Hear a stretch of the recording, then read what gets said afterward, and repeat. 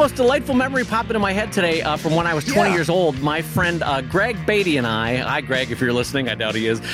Greg Beatty and I were bicycling around Ireland at 20, and we get down to County Kerry in the southwest there, and we're about to go over the Ballagasheen Pass, which is what passes for a mountain. Ballagasheen, Ballagasheen. By the way, that word has about 17 more letters than you need to make a word. When you try to spell that in English or in Irish, it's Ballagasheen. Like, well, let's throw some more letters in there. We've got some extras. Oh, Seamus, I've got an extra bucket of letters over here. Shall we add it to the name of that mountain? All right, fantastic. No, so we're going over this pass, and it's what passes for a mountain in Ireland. Ireland is not a mountainous country per se, but it's a fairly extensive pass. So we're kind of taking a break before we go up the mountain-ish. It's not a mountain; it's a hill. It's mountainy. It's mountain-like. Is it more of a crag? I think of crags and craggy cliffs when I think of Ireland. Right.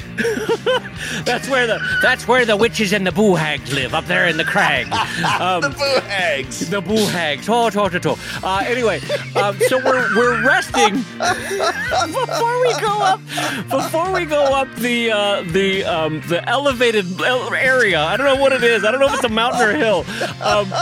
Before we go up there, we're resting in this really delightful little village called Waterville, and we get lunch. We're having a couple of Guinnesses. By the way, one of the great things about biking is you can have as many Guinnesses as you want, because it's like you're going to burn that off in 2 minutes. Anyway, you work that right off. We're enjoying all of a sudden the sun breaks, because we were bicycling in a lot of water and a lot of rain, and all of a sudden the sun broke through the clouds, and I was just having the most pleasant late afternoon in this little village, Waterville. Really nice conversations with everybody there.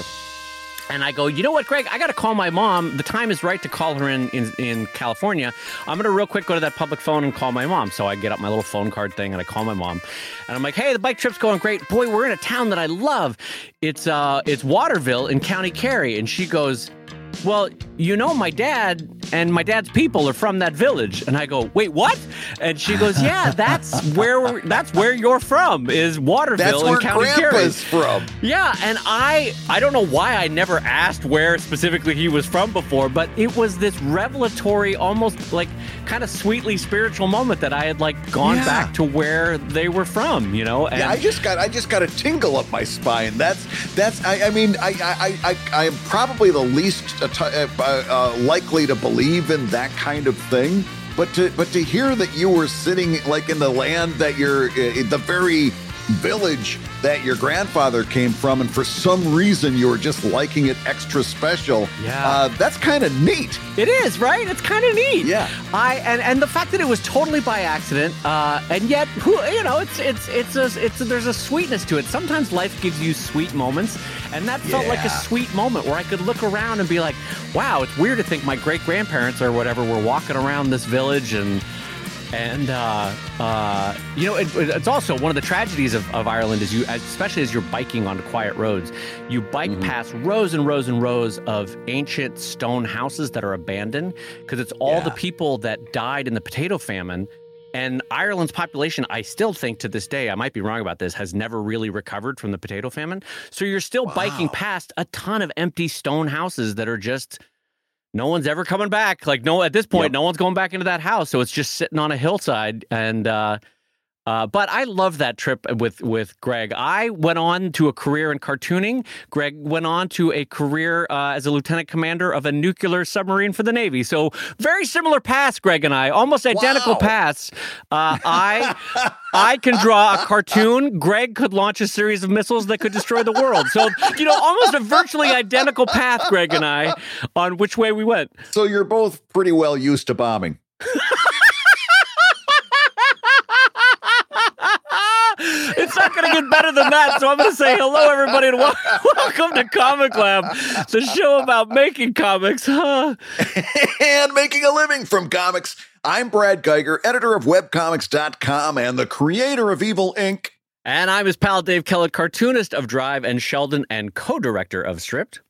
And this week's Hour of Comics Advice is made possible by your support at patreon.com/comiclab. So Dave, Let's talk comics. Let's talk comics, my friend. And we want to give a shout out and a huge thanks to our sponsor for this week, but good folks over at Bonjoro.com, BONJORO.com, which Brad and I and Comic Lab and ourselves included use Bonjoro on a daily, weekly basis to say thank you, to greet, to onboard new folks that buy our books, buy our original art, join our Patreon. And what happens is when someone joins your Patreon or buys your book, it immediately goes a little boop in your Bonjoro app. You grab your phone, you turn around, you say, "Oh my God, I'm so thankful. It means the world to me that you are enjoying the comics enough to jump in on Patreon or buy this book. Thank you so much. And if you ever need me, here's my email, and you can get a discount code at this Bonjoro. Boop! It took you 2 seconds, but the impact is amazing on when I send Bonjoros. I get the longest literally the longest emails back because it triggers this flood of emotion. Absolutely. And people really respond to the fact that you're calling them by name and you're speaking directly to them. It's really a phenomenal response you get with this. And like Dave says, it's a great way to welcome somebody into being a Patreon backer. Remember, the whole point of Patreon is you're building a community there. People are coming for that community. And you're the community leader and you're personally welcoming. They're going to feel like they want to be part of that community for a longer and longer because they really do feel welcome. They know it because you said so, you know? So here's the deal. You're going to go over to Bonjoro.com. You can sign up for a 14-day free trial, but that's not special. That's not a Comic Lab thing. They just give that to everybody. But listen to this.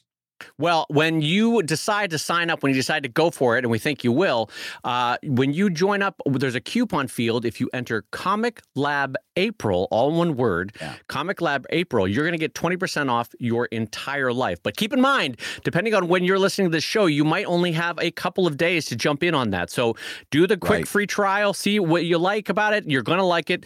And then like Brad and I, you'll want to jump in and use Comic Lab April in the coupon code to get 20% off your entire life. And this is our last week with Bonjoro, and we want to say thank you for them to sponsor us. They have never before sponsored a podcast.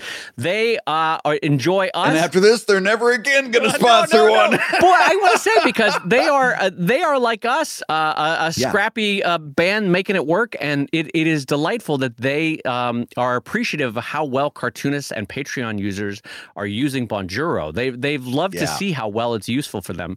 And so we have been really happy to have them on. So jump over to Bonjoro.com, BONJORO.com. Fantastic. Dave, I've got a question for you from one of our $5 Patreon backers, and I really want to hear what you've got to say about this because I'm very intrigued. This one comes in from Alexander Loken, who writes, "Hi, guys. I'm in the process of starting a new comic strip and have written down over 50 ideas for strips, but my constant struggle is how to start it. Any tips on the best way to write the first 2 or 3 strips, introducing the characters and the universe without relying on too much exposition and still being funny? Thanks, guys, for making my favorite podcast. Have a great day. All my best, Alexander Loken from Norway." So we've got hey, that's fantastic. We've got a Norwegian listener who wants this advice. And the good news, Alexander, for you is that neither Brad nor I can do a Norwegian accent, so you will not be hearing any, unlike my terrible Irish a minute ago, you will not be hearing any Norwegian on the show. So that's a boon for you. Well, so to answer this question, Alexander, the key thing to keep in mind is that if you want someone coming back, which is really what you want them to go either click on to strip number 2 or come back the next day or the next week. The first thing that has to happen, and this is true with any comic that we do, is that it's got to be good. I know that sounds reductive, but before you worry about character moods, character personalities, or building the world out, all of which are valid concerns, the first comics have to be good. Good punchline, solid construction, trimmed down writing, and crisp and clean. Don't you think, Brad? Yeah, since you've chosen to do a comic strip, which may or may not have been the best choice if you've got a storyline in it, almost when I hear you using words like universe and stuff like that, it sounds like you might have a storyline. And we've talked about on the show, for a storyline type of storytelling, your standard comic strip was something that was built for a newspaper. and it had a very certain landscape that it thrived in. That landscape isn't here anymore.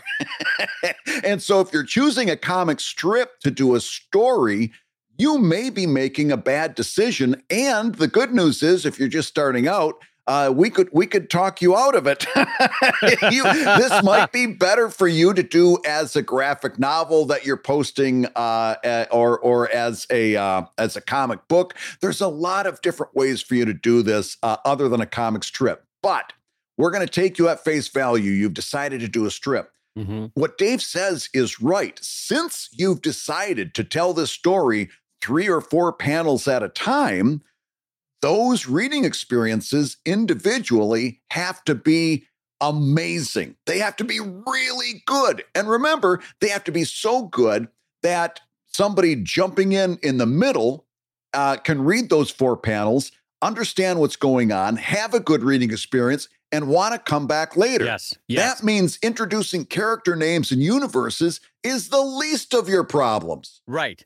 Now, both of us having said that, though, let's move on to what you do want to do, which is you've written 50 comic strip ideas. That's amazing, by the way, because that gives you the chance to edit down. So you are super wise to have written 50. So you've gotten 50. Now choose your favorite, I don't know, let's say 10, 12, 15, your favorite short versions of those 50, right?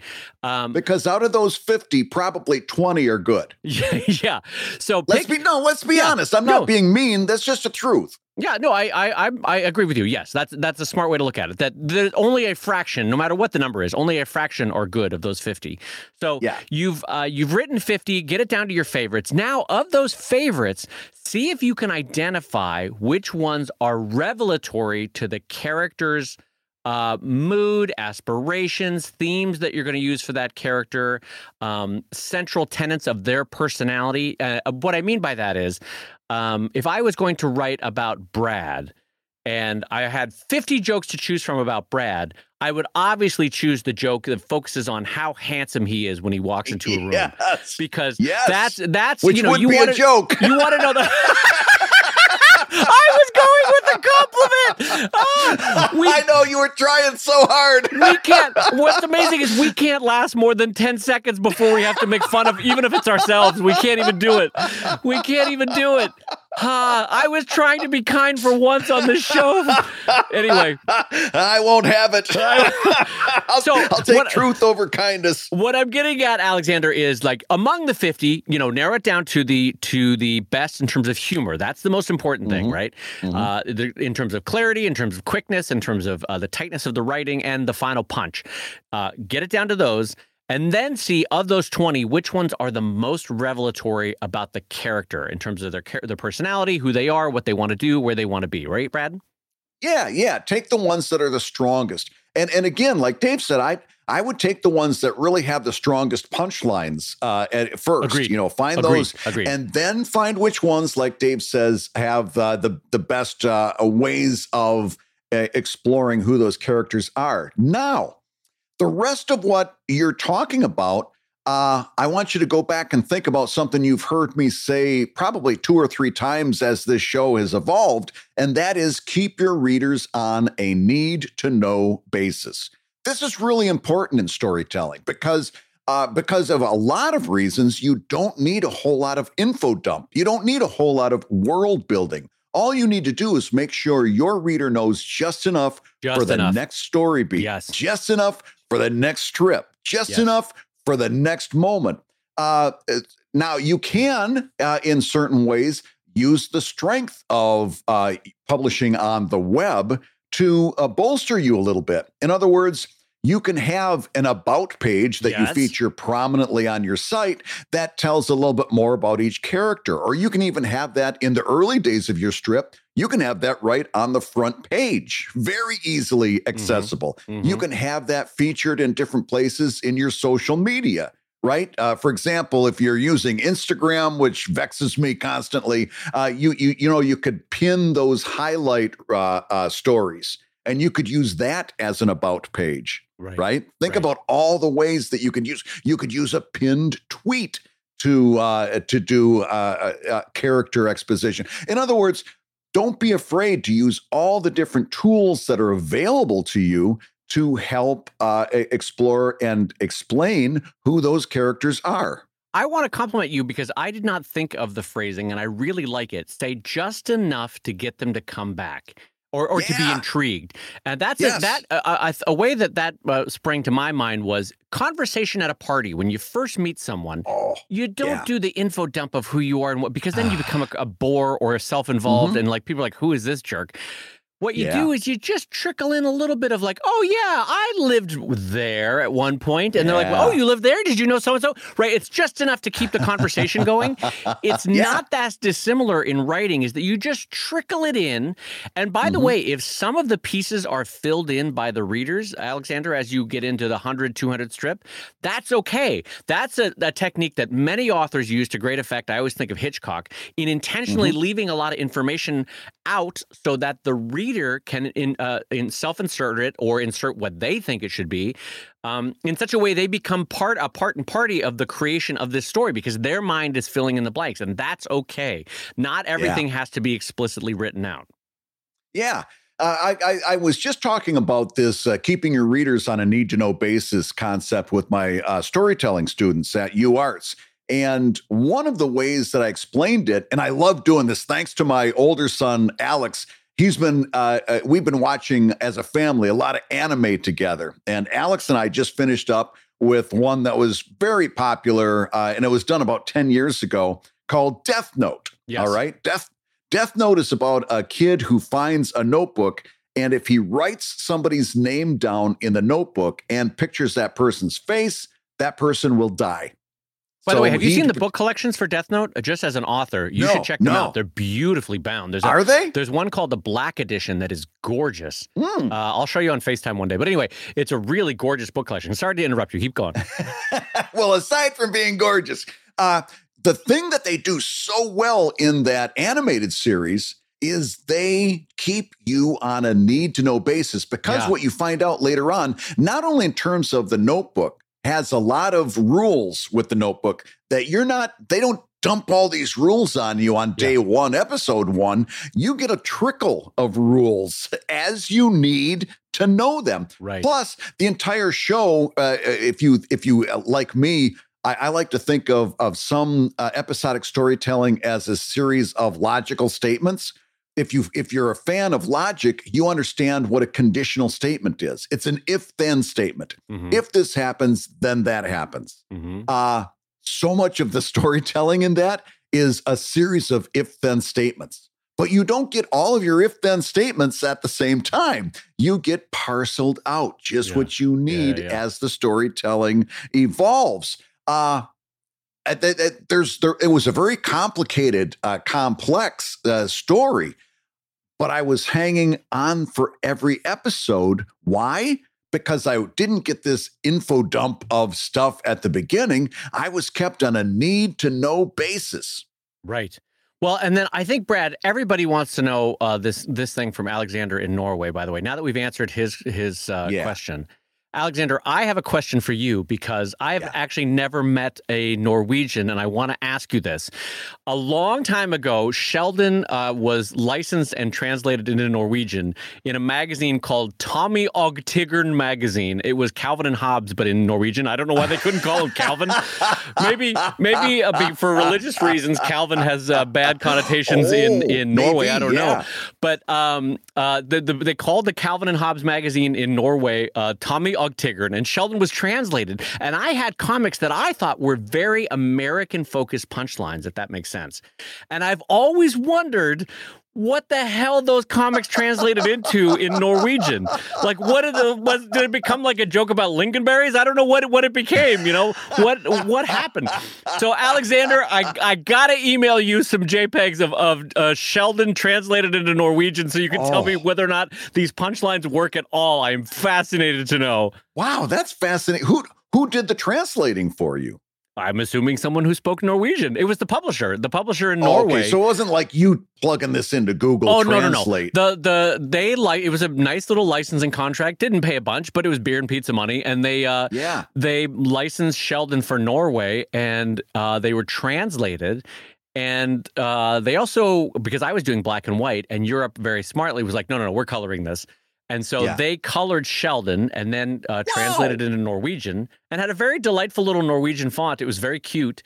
It felt like maybe something that would have been in an Asterix comic, that kind of a font. Yeah. And anyway, I've never known what the punchlines, what the hell, were they funny? Were they weird? Did they totally change the whole story? I gotta know. And Alexander, I've been dying to ask in Norwegian, so you got to email me separately.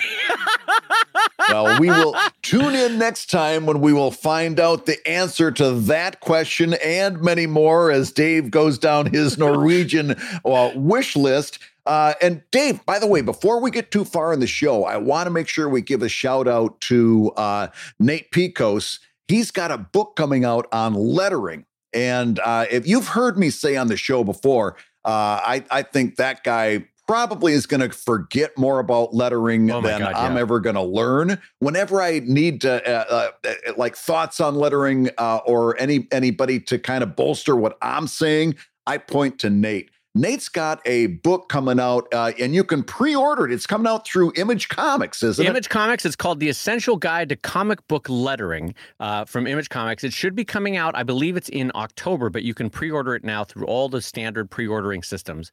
And I got to say, we don't know Nate. We're not getting any sort of funding from Nate on this. This is literally just Brad and I saying this is one of the uniquely amazing resources in comics, Nate's knowledge of lettering. And as far as I know, aside from a couple pages in every How to Make Comics book that you've ever seen, no one's ever focused a whole book on all the ins and outs of lettering, word balloons, thought bubbles, all that kind of stuff. And Nate really is a master. I don't say that jokingly or lightly. So this is a book you're going to want to get. Yeah, I can. And by the way, I'll just bolster what Dave said. Not only do we not get any money for consideration or whatever they call it. But I have retweeted him 100 times. I've added him. I never get so much as a like. In fact, as far as I know, he thinks I'm a complete cretin. Because he certainly doesn't engage anything that I ever tweet about him. So he might not even like me, but that doesn't even matter. This guy has it going on when it comes to lettering. And the fact that he's doing an entire book on lettering, I'm champing at the bit for this thing to come out in October. And I'm looking forward to finding out that I might have been wrong about a few things that I've been doing myself. Yeah. I'm ready to learn, quite literally ready to learn by this book. Yeah. And I'm glad we got a little snippet there of Brad Geiger, spurned lover. I brought Nate flowers. I've invited Nate to over 6 dances at the high school, and he still refuses my advances. I gave him the nicest comment. I mean, the nicest things you could say. And then I wait to see if he's going to put the little heart. Nothing. He never gives me nothing. Oh, you just see Brad like kicking a small stone. Oh, he won't say a word to me. Oh, why won't Nate return my love? Oh, I'm Brad Geiger. Oh. Hey, if you're listening while you work, take a minute to stand and stretch. And while you're doing that, we're going to tell you why you should join us on Patreon. When you do, you're going to get hours and hours of podcasts that we've recorded just for backers. And exclusive Patreon posts that go even deeper on Comic Lab topics. And access to our exclusive Discord server, which is a thriving community of professional cartoonists. So you can support the show you love and get tons of actionable resources for your own cartooning. And listen, if you can't swing a pledge this month, we get it.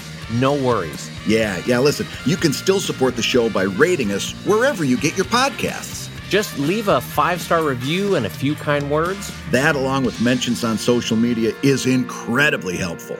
Now, everybody, let's talk comics. All right, Brad, our next question comes in from patreon.com/comiclab from Mindy Indy, and Mindy Indy writes, Dave and Brad, can you talk about when it's good to show work in progress versus wait till the whole thing is finished to show it? So, Brad, work in progress. We've never actually talked about this. The sort of teaser images that one could share on social media or on your blog or on your live journal or on your Tumblr or on your MySpace. On your MySpace, yes. So, Brad, what are some of the parameters you use to decide when it's too early, too revelatory to share work in progress?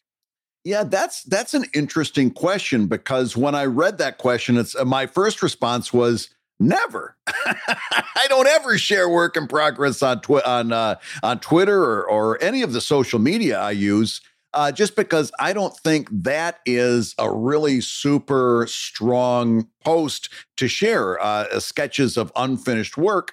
Now, every now and again, I will share like a time lapse of me working on something. I'll share a time lapse video, and technically that's work in progress.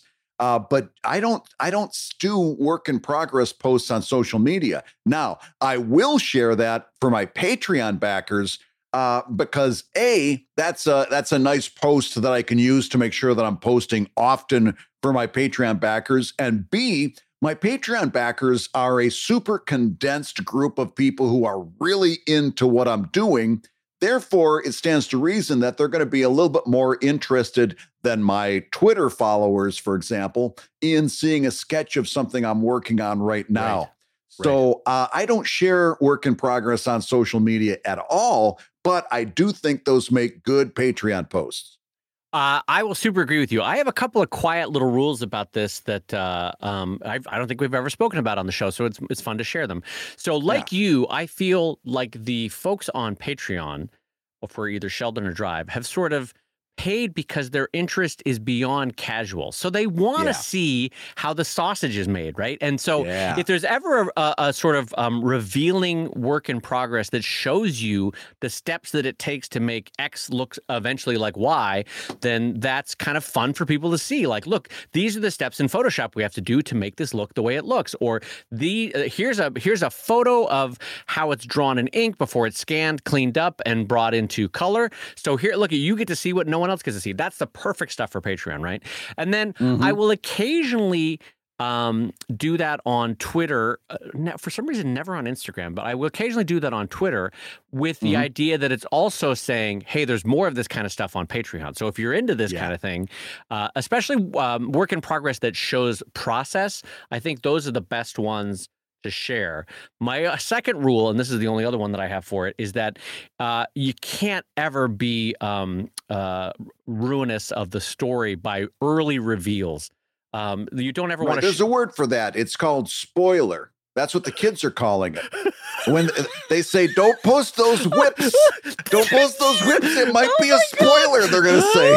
The reason I'm laughing is I legit couldn't remember the word spoiler, and you called me out on it. When you said the word ruinous, I'm like, he's lost. He's in the deep water now. Oh, God. No, certainly, David, you do not want to be ruinous. Oh, Brad, why didn't I become a commander of a nuclear submarine? I should have gone the other route. Oh, Greg, I chose the wrong path. Oh, podcasting is not for me. Yes, you don't want to post a spoiler. Or as I like to call it, a detail or image which might be ruinous to future storytelling. That's what you say when you can't think of a word. Oh, God, ruinous. Oh, what a chump. Anyway, yes, so... My two sort of guiding lights is Patreon gets if someone's going to get it, it's going to go to Patreon for the most part. And then just don't do a spoiler, even if it's for that page, frankly. I have had certain things where if it's the final panel, don't share that. You know what I mean? Like, let them enjoy the page as the page would. Because in a way, even though they're on Patreon and they want to see how the sausage is made, you still want to enjoy the page when the page comes, you know? Yeah. So you know what I'm saying about that, Brad. Some images are a little bit more revelatory as a spoiler, or ruinous, as the kids are saying on the street. Yes. If you are going to make one of those, kind of posts, at least do what the kids do. And at the top, just say ruinous production sketch alert. Just at the top, put it in caps. Ruinous sketch alert, and then everybody will know to avoid it if they don't want to be. Yeah, it's just a quick little text that lets everybody know ruinous preemptive image sharing, and so that lets people know. All right. Well, I think we've tackled Mindy and Dee's question. Mindy and Dee, I hope that answers it for you for your own potential ruinous image sharing on a preemptive basis. So, Brad, one other topic I want to talk about, and this is just a quick line item. I saw a fairly long story in the New York Times tackling cartooning, which always sort of piques my interest anytime the old gray lady, or she's not the gray, is New York Times the gray lady or is Wall Street Journal the gray lady? She is the gray lady, yes. So anytime the New York Times tackles cartooning, it always kind of piques my interest. And they had a feature on mainly political cartoonists, Matt Bors of the Nib being one, talking about how, they're finding terrible trouble in Facebook is censoring their posts. And the reason I want to mention it is surprise, surprise, another example of when you are on someone's platform, you are beholden to whatever their whims are. Yeah. And I know we sound like the two old men saying this, but the First Amendment rights of free speech, again, are only intended for government control of what you can and cannot say, not private walled gardens. So when you post on Instagram, when you post on Facebook, when you post even potentially on Patreon and stuff like that, you are beholden to whatever their corporate whims are in terms of what you can and cannot say. So it just goes back to the thing that Brad and I say all the time is really try to own and control your own audience rather than letting a platform own and control your audience. Well, and to talk about this a little bit deeper, explain to me now, when you say that Facebook is censoring their posts, what the story said was that, for example, their algorithm doesn't understand irony. So it doesn't understand satire too. Yeah, satire and irony. So if they post something on a certain topic, the algorithm doesn't know whether they're supporting that topic or making fun of that topic, right? Right. So in this case, I think they were making fun of alt-right white supremacists, rightly so, and the algorithm did not know that they were making fun of it in a satirical way, that they were basically taking the piss out of it. They thought that they were being promoting of it, and so it is that, by the way, is one of the classic problems of satire in print, but because some of your readers don't know too. Yeah, exactly. But again, to me, it just goes to the fact that Facebook at this point is covering their ass in the hopes of not getting caught up into more scandal because they rightly have caused a lot of their own problems. But the problem for these cartoonists, these political cartoonists, is now they have to be like, no, this one's okay. No, this, please don't take this down. And once again, you're beholden to the platform. Right. And as we've said 100 times on this show, if you build your community on somebody else's property, you've got to be prepared to watch that being torn down or destroyed or redirected without your involvement. In other words, there's two different ways that you can use social media, and we've talked about using them both very fervently here on the show. Because you will hear me say you do have to use social media as a publisher. You got to be willing to put your entire comic on social media so people can read it. Mm-hmm. That's not building your community there, but it is definitely taking a much more hands-on approach to social media than putting a link and saying, come back to my website the way we used to do in 2005. Right. But there's that on one hand, and then on the other hand, there is using social media to do your community building and direct people to the other things that you're doing, like on your website and Patreon and Kickstarter and so on and so forth. The better choice of the two, I guess the better way to say it is, you should be putting more energy into using social media to build your own community elsewhere. Yes. And less into trying to build that community on the social media. Or at least going in with your eyes open, saying, listen, I know I'm building everything on Instagram, for example. And if I'm going to do that, I'm going to have to take the good and the bad that comes along with that. And in this case, it's Facebook, and they're having to deal with that. I'm a big proponent of using social media as a publishing tool. In other words, I always put my comic so it can be read on social media. I'm not a big fan of actually building a community there, because it can be taken away from me, especially as somebody who does not safe for work. I can face at any day, especially from one of these platforms, I can face at any day them saying, just like Tumblr did, in the snap of a finger, we're not safe for work anymore, and it all drains out. And I've got some real quick footwork to do. By the way, has anybody gone to a Tumblr site in the last year and a half or so? You haven't been reading my Tumblr, Brad? No, I'm hurt. I don't read your freaking Tumblr.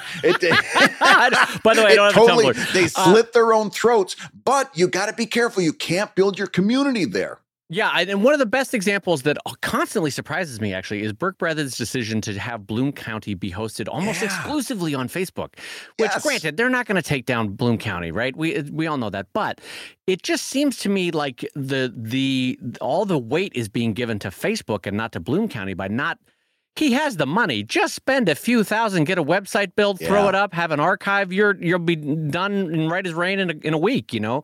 And so it surprises me that he does it that way. I mean, you go with God. It works for him, I guess. But I feel like there's a better way to do it than that. And so I'm constantly surprised by it. And that's why we keep talking, as we talked a couple of shows back about late stage social media and just knowing out of common sense that things are cyclical. Mm-hmm. I think we're hitting a certain part of the cycle where if you as a cartoonist don't have your own website, this is the time to start building it right now while the pressure's off. I think it's a really good time for you to have be working on your website, because I do foresee in the next couple of years, we're going to see a swing back, and a website is going to be your best bet at navigating those new waters that we're all going to be swimming in. And, you know, I am constantly surprised by the number of cartoonists who have built their career largely on a social media platform and have high hundreds of thousands or millions of followers, and their Patreon has 110 people.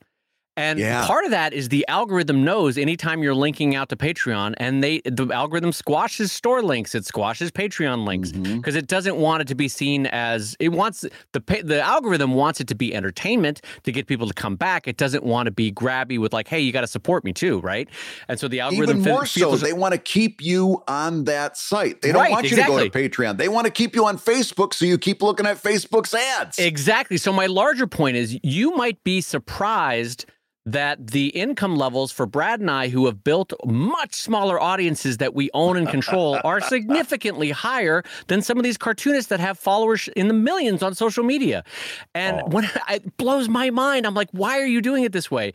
And I get it. They have built their own career. So again, it's to their taste, and that's fine. I just think there is more danger in letting Instagram control your audience or Facebook control your audience and not being able to link out, you know?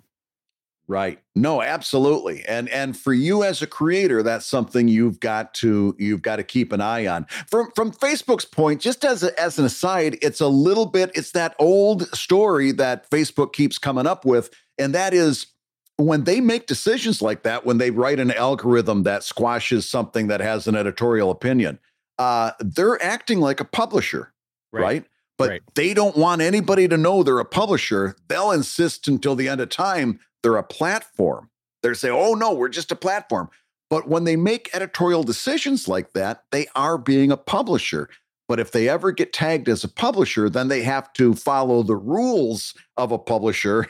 And everything they've been able to get away with so far has been by staying as far away from that publisher label as possible. That's the one part of this. I mean, everything that Dave and I are saying is, listen, as an independent cartoonist, you need to be aware of this, and you need to protect yourself and don't build on somebody else's property. That's the one thing that Facebook really is kind of egregious about is they really are acting as a publisher. There's nothing you're ever going to be able to do about that. No, they're clearly in the wrong. You're never going to, nothing's ever going to come of it. Just another reason to start building on your own property. Exactly. Well, and so let's jump into one last question, Brad, to round out the show, I think, for this week. So this question comes in from Death over on patreon.com/Comic Club. So always nice when Death writes in. Oh, Death at our door once again. That's right. So the question is, Brad and Dave, is there a formula to knowing how much to add for shipping when doing a Kickstarter? And I have a couple of thoughts I can jump on first on this one, Brad, if you don't mind. I'll jump in right away. So, Death, the thing you want to do is, as Brad and I have said before, we have been longtime users of Indicia, or some folks, Stamps.com. I think one bought the other. Stamps.com bought Indicia a few years back. Yeah. So I in keep the US, using Indicia, but Stamps.com keeps showing up on my bank records. Me too. So I think it's the same thing. I always feel like this. I didn't choose this involvement. No, I signed up to Indicia, not Stamps.com. Anyway, in the US, for those overseas, there are a couple of third-party basically software companies that have shipping, consumer-friendly shipping apps. And Indicia is one of them. And they have negotiated a reduced postal rate in the U.S. postal system because it saves them time and trouble to have you print your own labels at home, right? And so we use them as independent operators to do a lot of our own shipping. And one of the things that you can do is you can do sort of pretend shipments to Philadelphia, to Denmark, to Alexander in Norway, to Australia, and you sort of get the prices before you start the actual process of the Kickstarter. So here's what I'll do. Let's say I'm kickstarting an imaginary book. I know the book weighs 2 pounds. I know the book is 8 inches by 8 inches, and I know it's 1 inch thick, right? Who cares about the dimensions? You just need to know that I know the dimensions. I know the weight. I can then figure out what packaging I need to put the book in, right? And then, so that's one price. Let's just say that's 70 cents per box or $1 per box, whatever it's going to be. So I write that down on my little spreadsheet. And then I know that my shipping to the U.S. of that package by media mail will be $3.50. I write that down. To Canada, it'll be $25. I write that down. To Oceania, Australia, New Zealand, that kind of thing, it'll be $35. I write that down. Europe, it'll be $30. I write that down. Well, you get where I'm going here is that I make these little notes, and then I tend to include somewhere between 25 and 50 cents for wastage, for package that gets dented, can't be used, that kind of stuff. Just a little bit, not a lot. I actually like to charge exactly what it costs me to ship, frankly. But with a little tiny bit just for cushion. And then I write down. So I add up the packaging, how much it costs to ship to these different countries. So now I know it's $4.50 to ship to the U.S., blankety blank, and you get where I'm going with this. And then it's basically a big spreadsheet. Now, if someone orders 2 books, here's what it's going to cost. If they get the 2 books plus the sticker plus the magnet, this is what it's going to cost. And so that's how I do it. Brad, how about you? How do you forecast your Indicia shipping? No, I do exactly what you're talking about. And then I make sure that I'm adding that shipping cost estimate onto what my person is pledging. So if they pledge $10 and they're living in the UK, they're going to end up, doing a transaction for like $35 or $40 because it's going to be their $10 pledge and whatever they're going to include for shipping. So you got to make sure that's an extra on your Kickstarter so that it knows to apply that extra charge. But I do exactly what Dave did. In fact, I'm surprised we both do it the same way because I've never talked about it to you. But I've never talked about it with you either. Yeah. And there's a couple, there's a couple of rules to know that only come from experience, which is, if I have a level that has all books, great. I can send media mail, no problem. As soon as I start to include tchotchkes, non-media mail, then it has to go either first class or priority mail. Just some things you need to know in case the postal inspector opens up the package and goes, wait a minute, these aren't books. This is a bunch of I don't know, stuffed animals. You can't send this media mail. And so you just got to know what the parameters are. And by the way, one thing you can do, especially after COVID's over, just go up to a postal desk and say, if I want to send these things, can these be sent media mail? If I want to send these things, can these be sent first class? They'll tell you, and Indicia and Stamps.com will also tell you too. So there's some great resources. I will say it takes longer than you want to give to it to have to figure this out. Beth and I always set aside a half an hour to figure it out because we've learned it's very easy to make mistakes. So you got to go slow and talk to one another as you're doing it. And then another thing is, if you do make mistakes, you can't recover from it later on. You can't, after a Kickstarter's over, go, hey, I found out that it actually cost me $50 to ship that to Australia, not 9 cents. Can I have $49 from you real quick? And then the Australian's like, no, wait a minute. You charged me 9 cents. Well, you can't now ask for $49, right? So, and they're right to say it. So you can't do that. Yeah, you've got to have it clear up front. And just always expect shipping to Canada surprisingly expensive, even though shipping to Alaska should be the same, geographical extension. But anyway, good luck with it. That's a great way to do it. But make sure you get it right. Take it slow, and do keep a nice spreadsheet. of different regions, different countries, and what it costs you to do these different classes. Any other last minute thoughts on that one, Brad? No, I other than the fact that you are going to, as we're going forward, just as we're talking about shipping, as we're going forward, we're going to have to start thinking more and more about insuring our packages too, like taking out insurance on the package. Dave, I was telling you before the show, I've had books that I sent to Amazon to be distributed. I lost about 50 books right now that are completely lost in the system. And I know I'm never seeing those books again. Right. Yeah. We're going to have to, and I'm going to make a note because I honestly as you were talking, I had Indicia up and I was just going through and trying to see if I could do that. It doesn't look like it's something you can just very easily do, but in wait, what are you asking me to try to do easily? I missed what you were saying. What? Adding insurance to adding your packages. Insurance. No, not to media mail.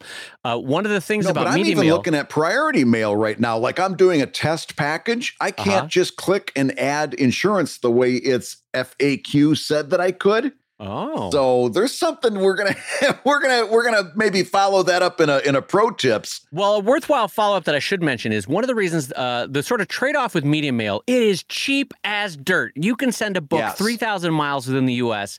and it costs $3. I mean, try to send anything else that weighs 2, 3, 4 pounds at $3.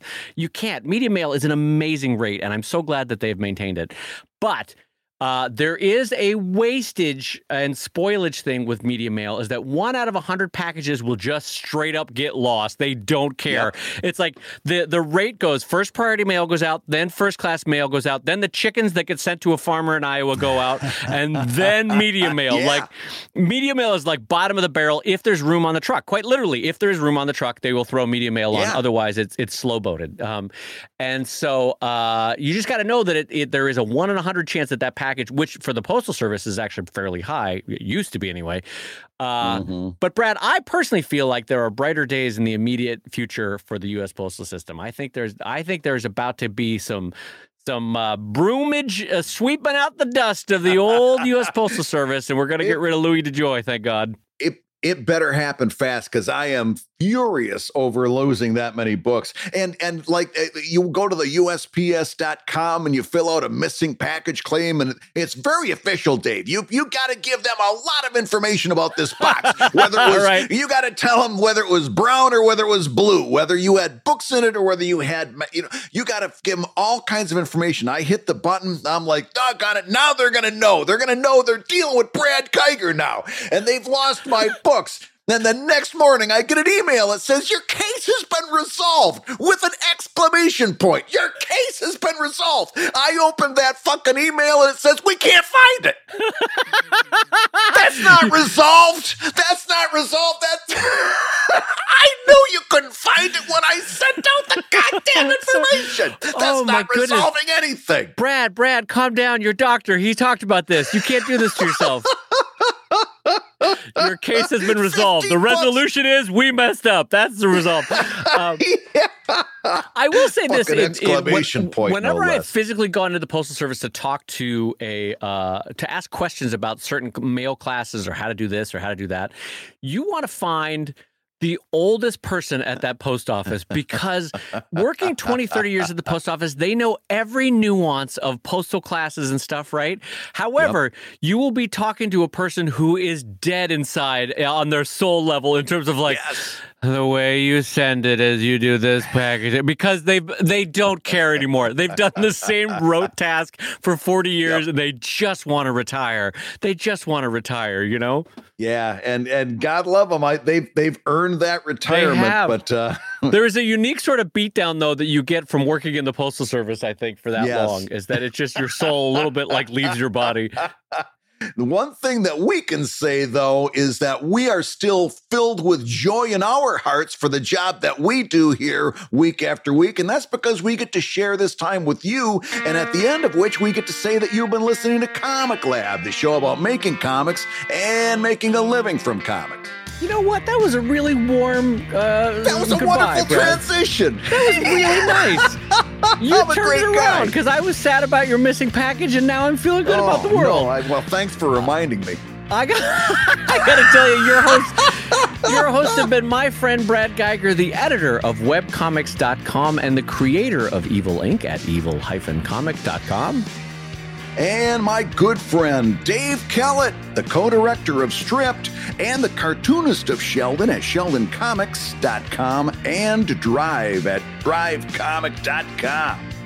And I don't want to give a ruinous preemptive bit of information that might damage your enjoyment, but I will say the Comic Lab theme song is used with permission from Andy Creighton at theworldrecord.net, and this episode was edited by Matt Woodard of Woodsong Productions over at www.woodsong.media. And a special thanks going out to our sponsor, Bonjoro at bonjoro.com. Don't forget, if you try that free trial and you like it, and we know you're gonna, you can use the coupon code ComicLabApril to get 20% off for life. And thank you, bonjoro.com.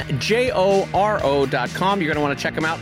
And I will say, if you love Comic Lab, you can rate and review the show over on Apple Podcasts, and you may hear your review featured on a future episode, like this response that we got, believe it or not, from a Bonjoro. I'm not kidding when I say you get the nicest emails from when you send out Bonjoros. And this comes in, I won't say the name, but it says, "Thanks, Dave. I discovered Webcomics Weekly during a multi-year emotional dumpster fire starting in 2008-2009. It was the worst period of my life ever. I had episodes 1 through 80-ish saved on my iPad and drove them all till the digital wheels fell off. Lost track of you guys for a few years, and now it's 2021. And who did I stumble upon again in my time of need during the thing that saved my sanity in the past? And with a 200-episode archive, I am unbelievably grateful to you and Brad for being there every time life tries to stomp me flat. And I'm equally grateful that this time around, I have the ability to give back to you guys on Patreon in even a small way." And so I got to tell you, that really warmed my heart. And it was especially nice that it came as a response to a Bonjoro sent. And so I'm going to say Comic Lab is made possible by your support on patreon.com/Comic Lab. So we'll go ahead and say that twice. Patreon.com/Comic Lab.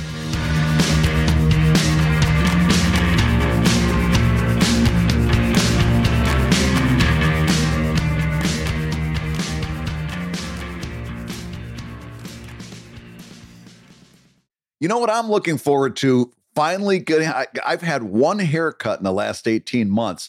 I'm looking forward to getting rid of this right here. Because you look like Grandpa and the Munsters? Yeah.